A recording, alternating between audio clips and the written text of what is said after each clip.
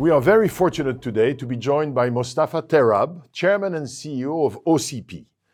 OCP is not necessarily a household name, so in a nutshell, a century-old company with 18,000 employees, about $11 billion in revenues and $5 billion in EBITDA, hails from Morocco, but active globally.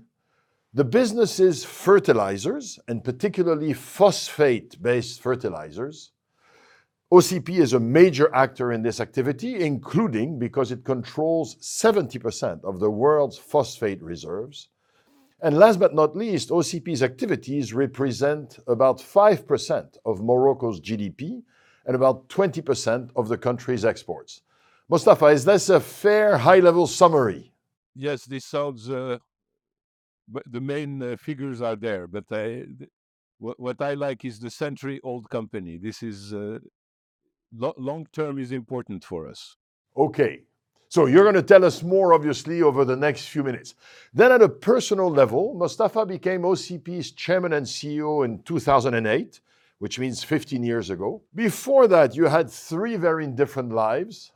So born and raised in Morocco, the first life involved a lot of education, graduating in engineering from one of France's oldest and most prestigious schools, the École Nationale des Ponts et Chaussées, then receiving a master's degree and a PhD in operations research from MIT in Boston, and then providing education for 2 years as a professor at the Rensselaer Polytechnic Institute. So that was life one. Life two, returned to Morocco in 1992 to serve in the King's Royal Cabinet as chargé de mission, and then over the next 10 years, increasingly senior roles to support the development of Morocco, including the reform of the telecoms industry. This leads to the third life. In 2002, you returned to the US to join the World Bank, where for 4 years you led the InfoDev, Information for Development program, focusing on the liberalization of the telecoms industry. And now, your fourth life, joining OCP Group first in 2006 as Director General, and in 2008 being appointed Chairman and CEO, which marks the start of a very ambitious 20-year transformation program, which obviously we're going to discuss together. Between 2019 and 2021, you were also president of the International Fertilizer Association. Mostafa, a warm welcome to you, and thank you for making the time to be with us today. Thank you. It's good to be with you, Jean-François. I've already mentioned that OCP is a major actor in the world of fertilizer, but I think for our audience, it would really help if you tell us a little bit more about the basics of fertilizers. What do they do, and why are they so important for all of us? Well, thank you again, Jean-François, for the opportunity to explain what we're doing and the significance of fertilizer, which I have to confess I was myself surprised to hear those to learn those things when I got to OCP. I didn't know really fully grasp the role of fertilizer in food security, but a couple of facts that are not usually well known generally is the fertilizer accounts for about 50% of food production.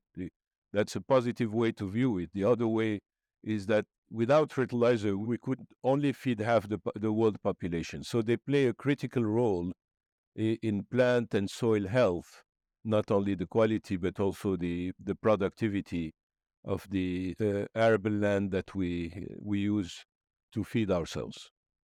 There are different types of fertilizers. I mentioned you guys do phosphate-based. Please tell us about phosphate versus nitrogen versus potassium, because I think it's useful for us to know that. Yes, absolutely. Well, think of fertilizers as vitamins for the soil and the plant, and we usually need multivitamins. The three main nutrients that go into fertilizer are those that you mentioned, so nitrogen, phosphate, and potash. But keep in mind also that there are other so-called micronutrients that are also essential for soil health and plant health, and that ranges from zinc, boron, and many other micronutrients that we do also add to our fertilizer mix. So they're usually called NPKs, nitrogen, phosphate, and K for potash, but they usually other initials, zinc and the Z and the NB, etc. So it is really the best way to think of it is multivitamin formulas, if you like. Now, the world's use of fertilizers is very uneven. It's much more intensive in developed economies. And as I was preparing for this discussion, it struck me that this creates a little bit of a vicious circle because farmers in developing economies don't necessarily have enough money to buy a lot of fertilizers. And so they're going to get weaker crops and weaker productivity, which means they have less money. So is it indeed a bit of a vicious circle? Absolutely. So if you think that the so-called green revolutions, mainly in developing and emerging countries, governments had to put in place policies to get out of that vicious circle because by definition the small landholder does not have the means to buy fertilizer, even though fertilizers will increase significantly productivity and thereby improve the livelihood of those farmers. So usually if you think of India, Brazil, and other countries that have embarked on the green revolution, fertilizer policies and making fertilizers affordable for the farmer initially, either through subsidies and other schemes, was key to break that vicious circle. Okay. Now, this is a particularly acute problem in Africa, which of course is a problem for Africa's farmers and inhabitants, but also for the world. Again, I remember from a previous conversation we had, I said improving the productivity of agriculture in Africa, of course, is very important for Africa. And you said, yes, it is. But you also said, Jean-François, you need to understand that productivity of agriculture in Africa is important for the world. I think this is something that many of us just never thought about. Can you please help us understand why? Yes, absolutely. It's counterintuitive, but we should change our mindset very quickly. Let me just give you again a few figures. Arable land per capita globally, worldwide, is decreasing because of population growth, but mainly also because of the available unused arable land is disappearing worldwide, except in Africa, where 60% of the world's unused arable land lies in the African continent. So it's massive. And if you think of it that way, then you realize that we have to find ways to make Africa actually contribute positively to global food security. In the meantime, we have to also contribute to solve Africans' food security itself. But sooner or later, we will have to realize that our mindset about Africa has to shift. Africa will be part of the solution for global food security. Now, last basic question on the world of fertilizers. Fertilizers are helping agricultural productivity, clear. They also create significant environmental hazards, both while being produced and then when used. Please tell us a bit more about both sets of challenges. Of course. So, we as a company, we think of them as many other companies in terms of, for example, net zero in terms of scope 1 and 2, which is how do we make sure our own production system contributes positively and not negatively to the environment. And that's, mining activities and fertilizer production activities are naturally resource intensive, use fossil fuels and emit CO2s and other gases. For us at OCP, we see it as an opportunity because using, for example, renewable energies, producing our own water from these renewable energies through desalination and other technologies is not only a way to green our production and really be net zero. We've committed as a company to be net zero before 2030, but it's also an opportunity because these energies are much cheaper for us than, for example, the energy we buy from the grid that are fossil fuel based. So there are major opportunities because of technologies, renewable possibilities to really handle the production side of things. On the so-called scope 3, on the agriculture side of things, there are also opportunities. The environmental damage that can come from fertilizer comes from overuse of fertilizer. So when you cannot adapt the fertilizer, the mix of nutrients, if you recall where we started with the NPK mix, if you are using just the standard formula, multivitamin formula, if you like, you're bound to apply nutrients that are not fully absorbed by the soil and the plant. And then this is where the leaching, in the water table and in the atmosphere becomes a problem, environmental problem. Again, the opportunity there for us is that we are committed to customize fertilizer. So, and technologies allow us to do now in terms of doing soil fertility maps. In other words, making specific formulas, fertilizer formulas for specific soils and crops, and only encouraging the farmer to use just the right amount of nutrients. That has two or three very positive impacts. One is that they are cheaper fertilizers. And thinking of the vicious circle you mentioned, Jean-François, early on, in Africa, the fertilizers we sell are much cheaper than the standard fertilizer because they contain less nutrients. Okay. They also avoid environmental damage because we ensure that the nutrients are fully absorbed by the soil and the plant who needs them and don't go in the water table. And they have higher productivity, counterintuitively, because when you're applying the right fertilizer at the right time, the fertilizer industry, IFA, that you mentioned, the International Fertilizer Association, is promoting the 4R techniques, which is the right fertilizer for the right soil at the right rate, etc.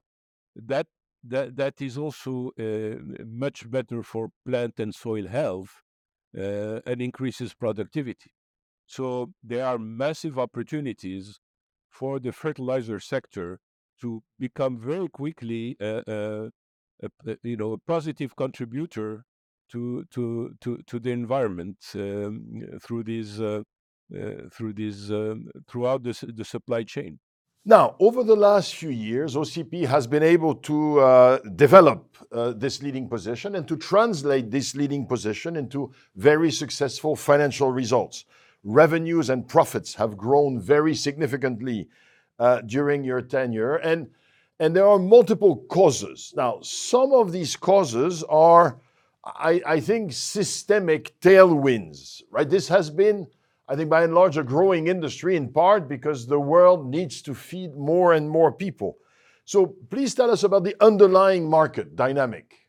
Well, again, the underlying, we view the market as really the food security. It's the global food production chain, and the fact that our footprint is now beyond just the raw material, the phosphate that's used to produce fertilizer is only natural, because going downstream to the fertilizer, fertilizer is just a service to the farmer, and the farmer, particularly in Africa, but also in other regions, need other services. When you're providing access to fertilizer, it's a pity not to use the same channels to provide other inputs or advice, or even financing, microfinancing in Africa, crop insurance, and things like this that improve.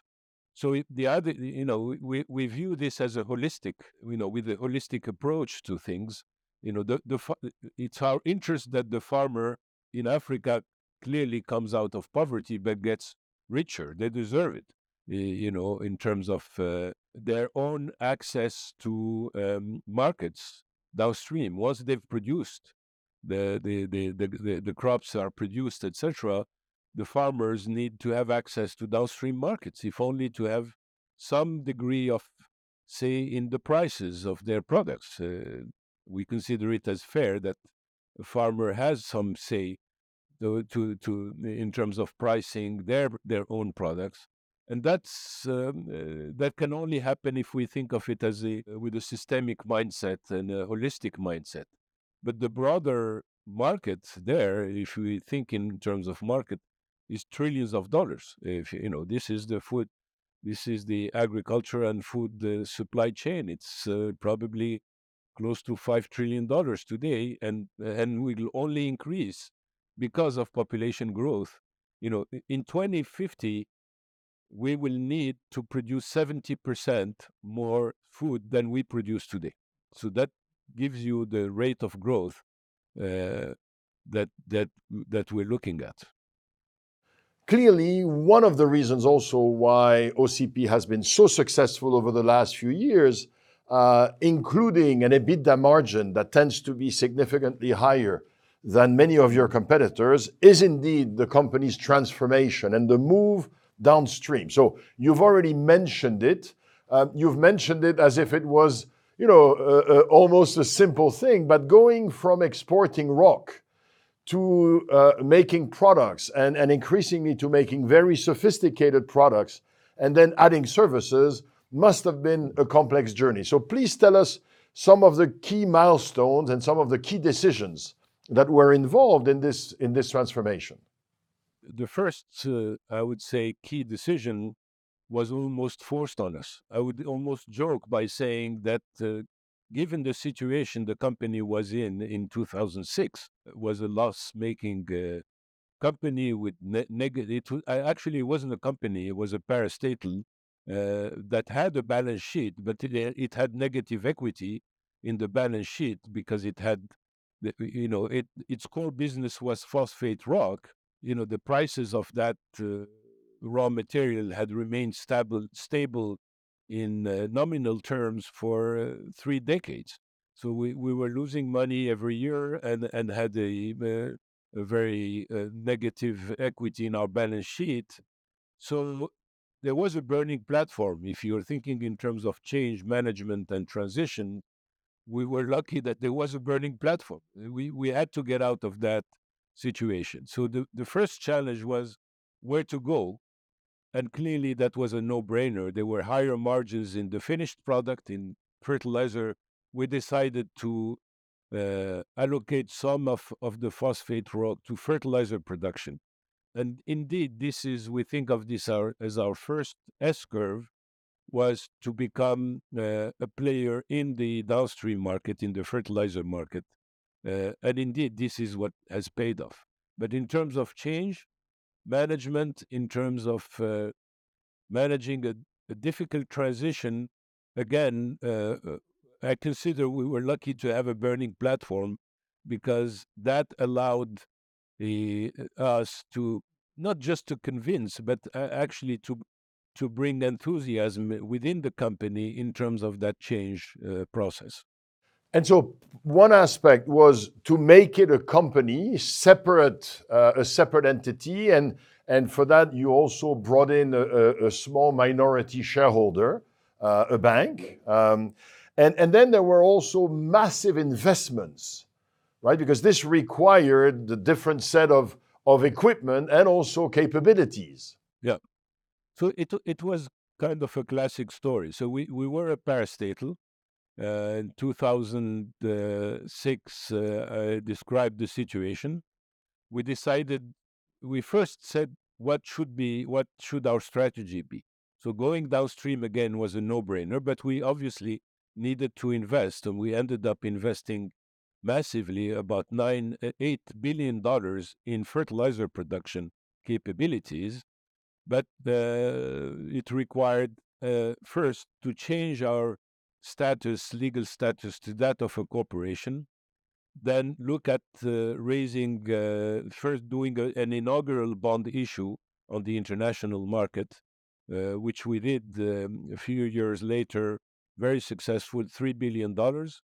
But also initially, we needed an investor that would believe in that story and the strategy we were embarking on, and that was a local bank, was a mutual bank that said, "I buy the story. I'm going to put the initial equity, which was about $1.5 billion, to help you get a balance sheet that at least you can present to the bondholders," and that's exactly the financing story.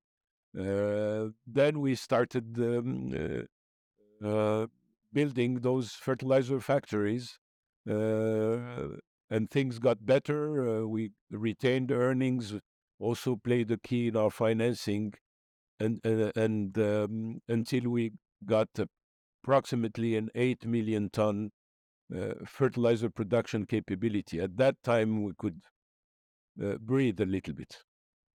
Now, a key component of this transformation has been the focus on R&D and innovation, which is obviously not a given in an organization that was previously largely a basic mining company.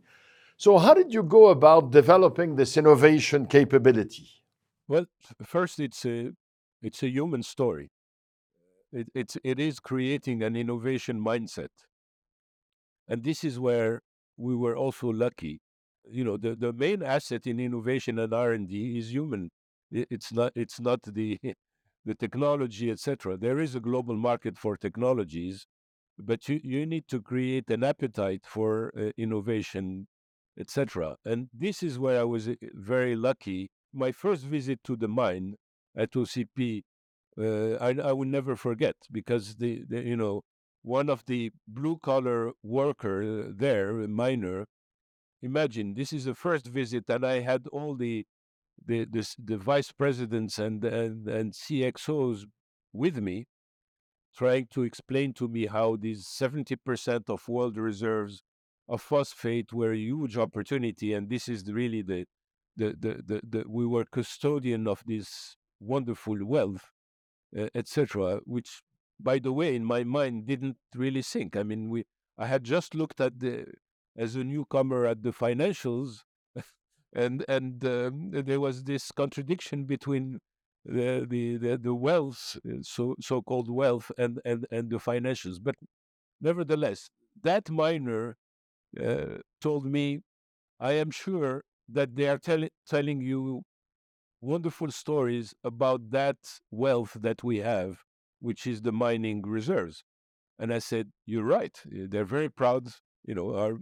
My colleagues seem to be very proud of this." And he said, "Well, you have a choice, a basic choice. Either you believe them and we're going to go to bankruptcy, or you understand that our real wealth is human capital, then we will succeed together." And I never forgot that.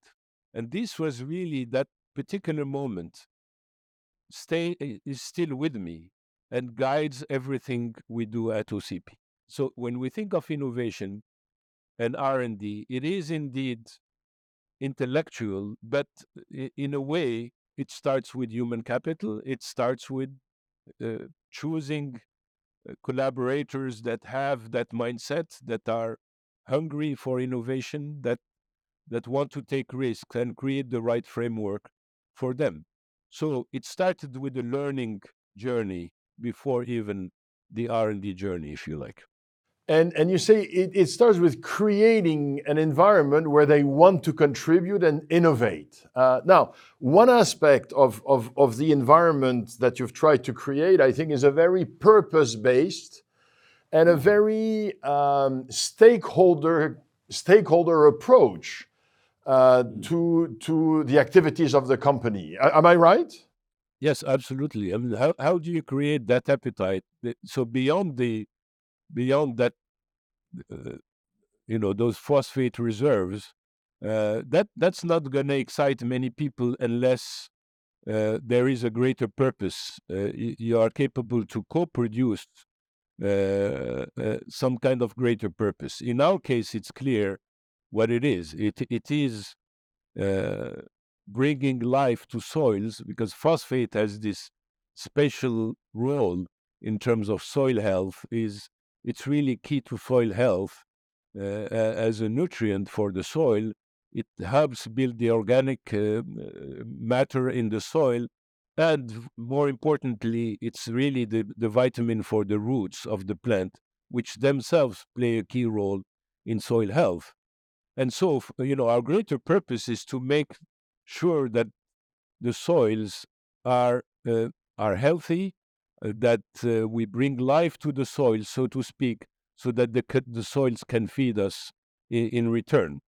So, that's the first thing: is you need to that a greater purpose that can excite people and excite collaborators. So that's the first thing. The other part, and that's part of the environment. We view it um, as almost this magnetic field that everybody is embedded in, and that guides their thinking and their action. And once you trust that magnetic field is there, that greater purpose is the guiding light, or the North Star, if you like, for everybody, then you can free up, you can do away with most of the, I would call them, the bureaucratic or command and control type of systems, because they're guided. They look at the same North Star, and that's why that allowed us to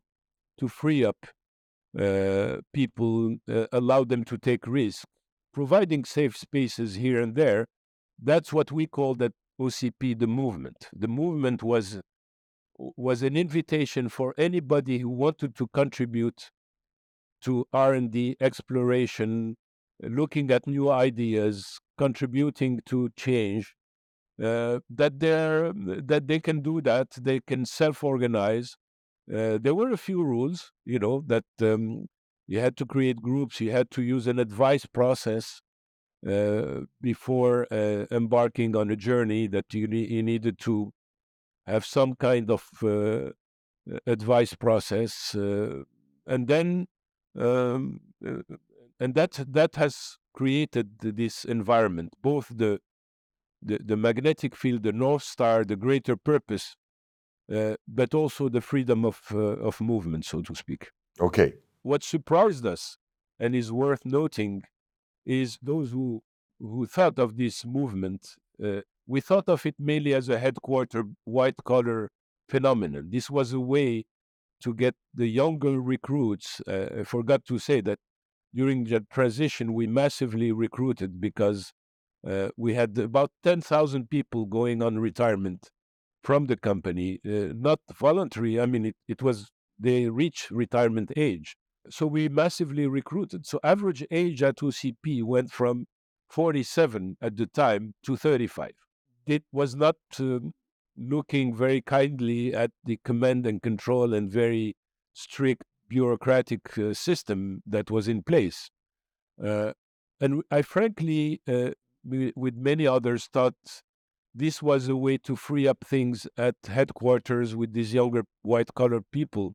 What surprised us is the movement took a huge, impetus and dynamic at the blue collar work, at at the mining sites, for example, with miners saying, "Oh, now you understand that human capital is important. Let us show you how we should do things on our own here." So, what happened in the mining and the production factories was amazing. Was a group of blue collar workers taking command, saying, "This is how we should do maintenance, not the way you tell us," and massive increase in productivity due to that movement. So that was something that surprised me, I have to confess. One of the things that strikes me is that you've said already a few times, we were lucky, we were lucky. But when you say we were lucky, generally it was we were lucky that this bad thing was happening. So I'm also I think learning that one of the key insights is basically we had a situation and we made the most of it and we tried to do it with a certain amount of joy and enthusiasm. Is that a fair way of characterizing this? Yes, I mean it's almost. You're right. Again, it's a matter of mindset. I'm not going to go into philosophical arguments about whether a crisis is an opportunity or not, or it's really how you view things that are happening to you, and that we have a responsibility to view them, to try to make the best out of a situation. One of our core values at the company, I'm saying values because this is what's used in the literature, but really we think of it as a belief. We have two core beliefs. One of them is we call NIA, and NIA is the force of sincerity of intent. So it is sincerity of intent, but it's also the belief that that sincerity of intent brings a force that is unstoppable. So it's really a belief in uh, that force that comes from having an intent. In our case, it's the greater purpose I mentioned, you know, and how you can decompose that into specific objectives, but to be completely sincere vis-a-vis that intent. And if you're losing that, if you're using that lens to view events, you're always viewing them positively as an opportunity to do something, etc. Again, lack of ecosystem, wonderful opportunity to build an ecosystem. The prices of fossil fuel based energy being so high, wonderful opportunity, not just to use renewable, but to substitute our import of ammonia with producing our own green ammonia. But it comes from this value system, or I would say almost belief system. Once you have a common belief, and I mentioned the sincerity, the force of sincerity of intent, the energy that comes out of this is almost, and the positivity, not just the positive mindset or the growth mindset, but almost a strategic mindset, if you like. Now, one last aspect on the human side of the transformation is a considerable focus that you have put on learning. You've been, over the years, strongly encouraging individuals and, of course, groups and teams to continue to learn, to invest time in learning. And you've made significant financial also investments. Tell us about why this is so important in your mind. Really, I mean, it came from this massive mental shock that I mentioned when the blue collar worker told me, you have, to use this expression, you have a fork in the road in front of you. Either you take the wrong part and we will all fail, or you go on the right direction. And the right direction is considering that our wealth is us, is is the human capital, but it's really us. It's us human being, and we have to take care of that.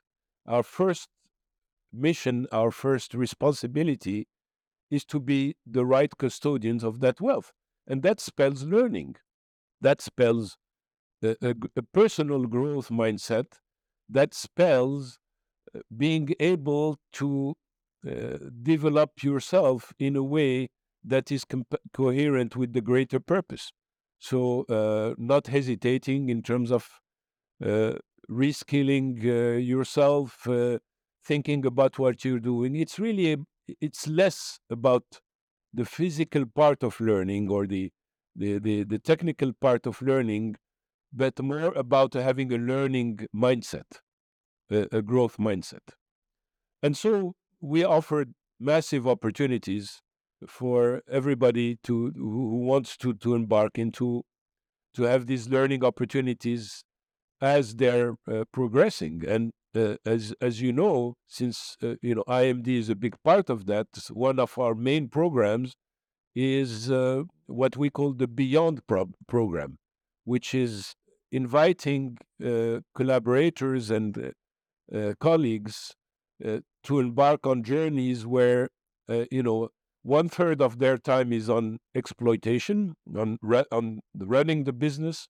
One third is on exploration that can be done either through the movement or different means, and one third on learning. And we've built together, Jean-François, as you know, this program on the learning side of things, and thanks to IMD, it really makes a difference. that learning opportunity, which can go up to half or one third of the time of anybody who wants to, by the way. Please tell us what's ahead. So, how do you think of this next stage of transformation, which, by the way, includes a very bold green investment program, un plan d'investissement vert. So, tell us about this next phase. The next phase is really came out of having an open mind and continuing exploring things. And something emerged as we were moving into the fertilizer business that we recognized very quickly that it is an anomaly that most of the fertilizer used in the world is a standard fertilizer, is a standard multivitamin formula, if you like, and that necessarily that is almost never adapted to the needs of the soil and the plant. So we said, why not customize fertilizers for the soil and the plant? Why not do precision fertilization?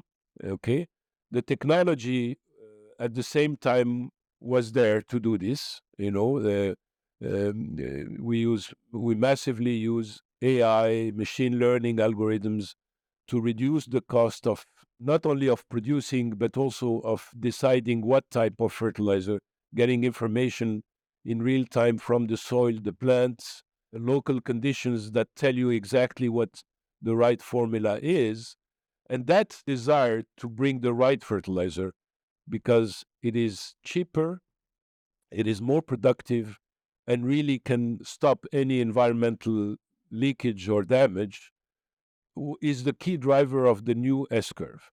So it is highly technology intensive. It is really digital plays a key role there.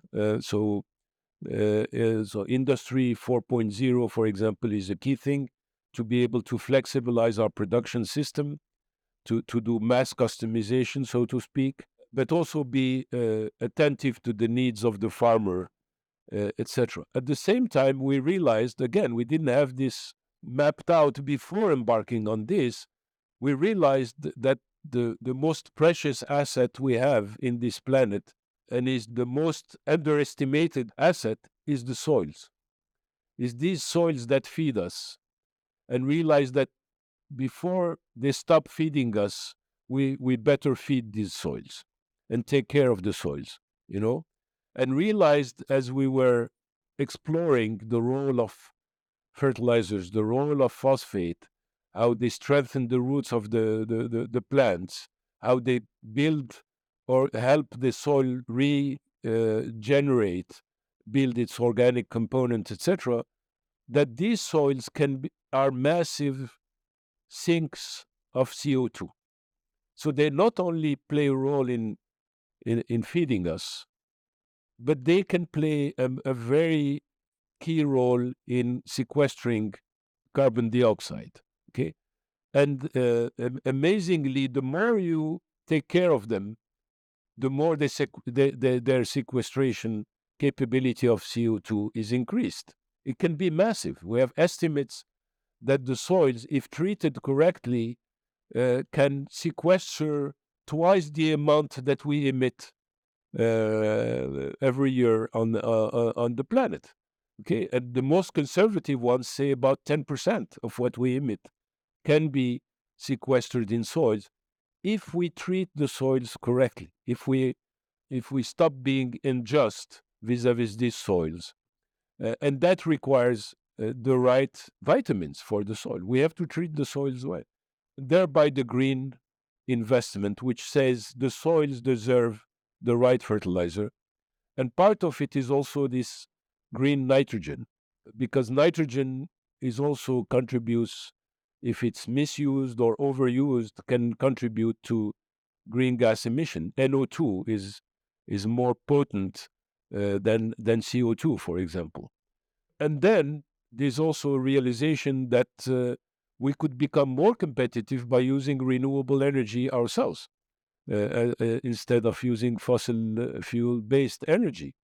So this new S curve is a combination of developing precision fertilization, taking care of the soils, replenishing the soils so they can ensure food security, but also completely greening our production at OCP that we intend to do in the next, before 2030, as I mentioned. To what extent is the fact that the Moroccan government owns 95% of the company, to what extent is this helping or making it more difficult to make this kind of incredibly significant commitment and investment? It's key. I mean, the fact that you can have a long-term shareholder. The Moroccan government is not going to disappear tomorrow. It's always thinking on a long-term basis. So to have a patient investor, one that is looking at the not at the yearly P&L or the quarterly even health of the company, but looking at the company as an asset for the company in terms of the long-term value of the company is key. Having being enabled by our boards to embark on long-term strategies is really key to us, and it's a competitive advantage to have a very patient investor. Having said that, you've also been very profitable over the last few years. So as a shareholder, they were rewarded. But I think the patience must have helped at various stages. It's the patience, but also the belief initially. Of course, we made sure that they were quick wins, that they could avail themselves of, look, I made the right decision initially and it's paying off. But you have to be courageous and having your eye on the long term to allow a company that has negative equity to embark on an $8 billion capex program. Now, as you know, Mostafa, I'm a leadership professor, and I cannot conclude this dialogue without asking you a few more personal questions, if I may. One of them is inviting you to look back on the last kind of 17 years, I guess 2 years as Directeur Général and 15 years as Chairman and CEO. OCP is often described in Morocco as almost as a state within a state.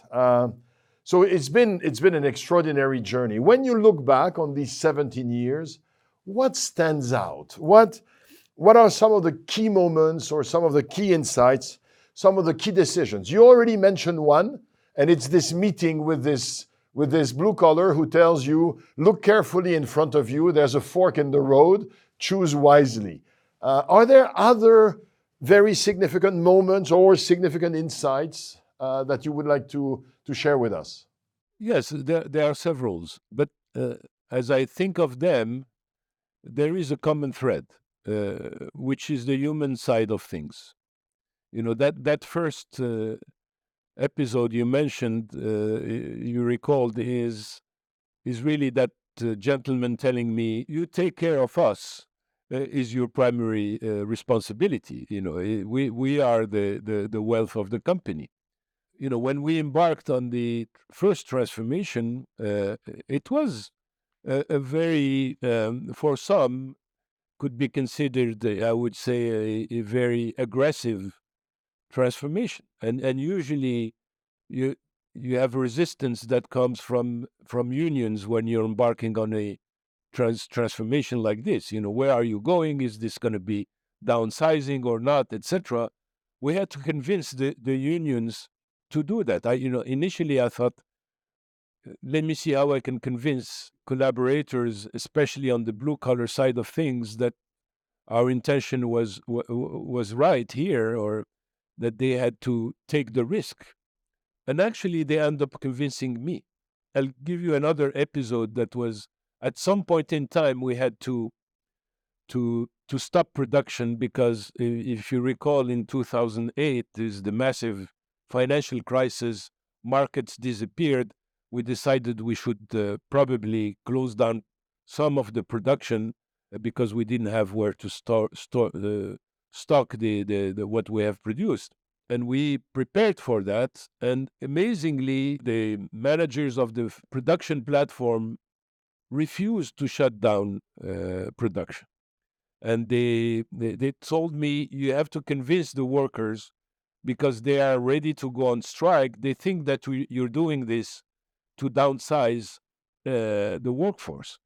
And I talked to hundreds of people, and one of them was telling me, I want to tell you what we think of what you're trying to do here. And he basically said, we trust you. We think we should indeed close down production.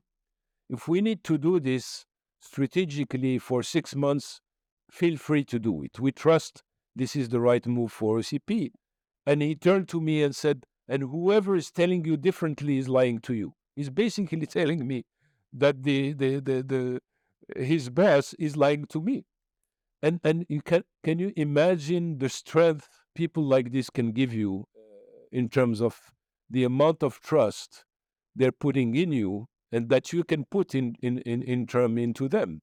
So it was almost a reverse situation. It's in leadership, as you know, Jean-François, they teach you, trust generates from the top down, and then if you have a bottom up trust move, you won. In this case, it was the opposite. The leadership was there, can you imagine how comforting it was?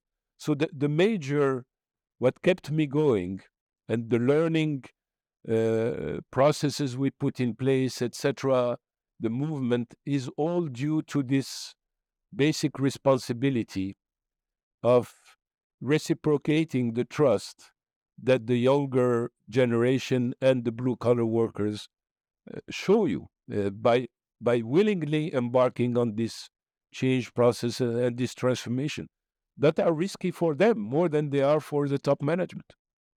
But it sounds, Mostafa, like somehow you manage to get them to trust you, right? When he says, we trust you, look, there are many organizations where top management is not trusted, right? And where there's cynicism. So what I'm hearing is that one of the key aspects of this transformation was this ability that somehow you had to create this bond, this trust, that I'm here for you, I'm here for OCP, and we're in this together. Yeah.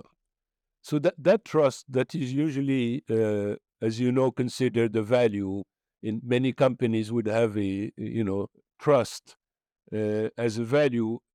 For us, is a direct income of that core belief that I mentioned, the sincerity of intent.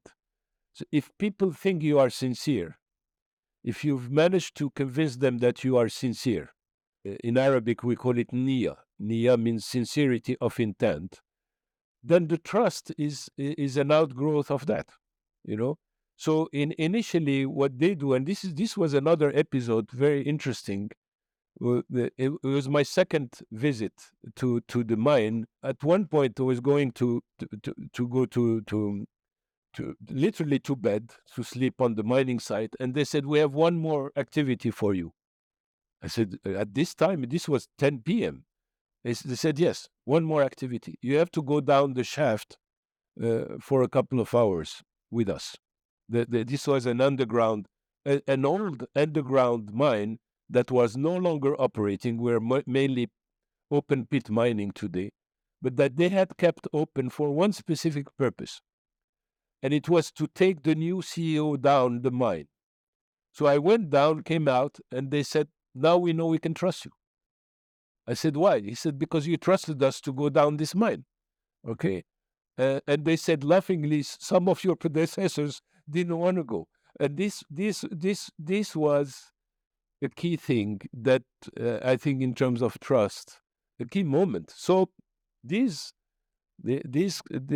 colleagues have a way to test sincerity and trust, and that, I think, this was also another key moment for building that alchemy, so to speak.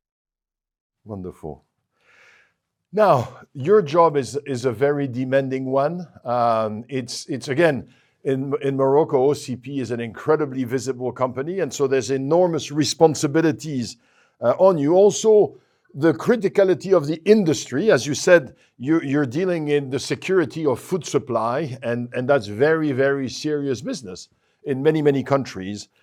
And so how do you manage all of this pressure? Are there some rituals, some routines, some practices that you've managed to internalize over the years, or that you make sure you maintain in order to keep yourself compassionate and open as we see you today? The answer is again trust.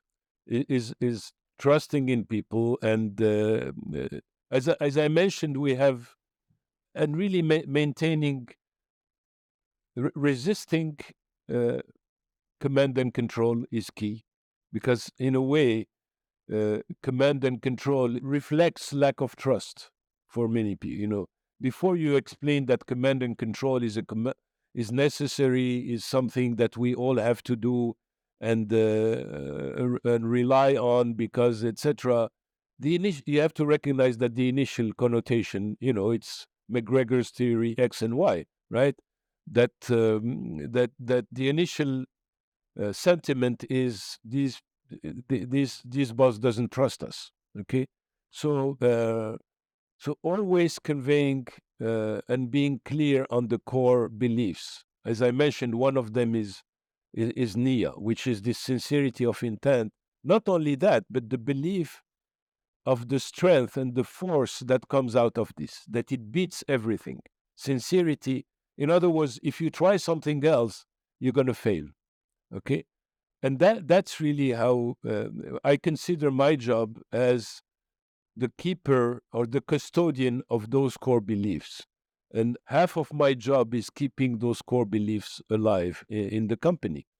If you free up energies, uh, again, with this safe space of having a common purpose and equipping people with the right skills, at least giving them the opportunity to get the right skills aligned with that common purpose, then your job is much easier in a way. You're just maintaining this magnetic field, but you have to think of your job as that and resist as much as one can. Sometimes you have to go to command and control, etc. But you have to resist. To always ask yourself, is there an alternative? That's maybe what has saved me over the past few years, if you like. That obsession on maintaining core beliefs within the company. As you look back, and this is my last question for you, as you look back, and of course, as there are also all these exciting challenges ahead, as you look back, any regrets, anything that you'd do differently, any regrets with respect to your own investing 17 years of your life and probably a few more in this transformation? The only regret is not having myself always being fully trusting of that this greater force is the solution to everything. So I have to confess, sometimes I manipulate in things, etc. And after most of the time afterwards, I regretted that getting my hands into things I shouldn't have. So many things can happen without the boss, and sometimes the boss's job is to stay out of situations. And maybe sometimes I regret having been too much hands-on, so to speak. In terms of regretting the journey, no, it's been amazing. I can tell you that I never thought, even when we embarked, for example, on being a fertilizer producer, I never thought that we would get into customized fertilization, that we would use digital so aggressively, that the role of the soils is something we discovered. So when you are on this exploration and discovery, that's what keeps me going. For me, it's not the same job. What I'm doing today is very different from what I was doing 4 years ago. It also sounds like this has been in many ways, and I'm sure that there's also a personal life of yours, but professionally, this has been an extraordinary commitment and achievement for you. This is a magnificent legacy that you've been building. And it sounds like it's been very fulfilling for you. Absolutely. And the fulfillment comes from seeing colleagues grow and have and the spark in their eyes that you can see here and there. That's an amazing fuel for life, if so to speak. Mostafa, thank you very much for your time, for your insights. Best wishes of continued success, and of course, best wishes with this second wave of the magnificent transformation of OCP. We do live in a world that will need to improve dramatically both the effectiveness, but also the environmental efficiency of how we grow food. And of course, OCP is very much part of the solution. So we thank you for this, and we wish you all the best. Thank you very much, Jean-François, for the opportunity and the friendship. Thank you. Thank you.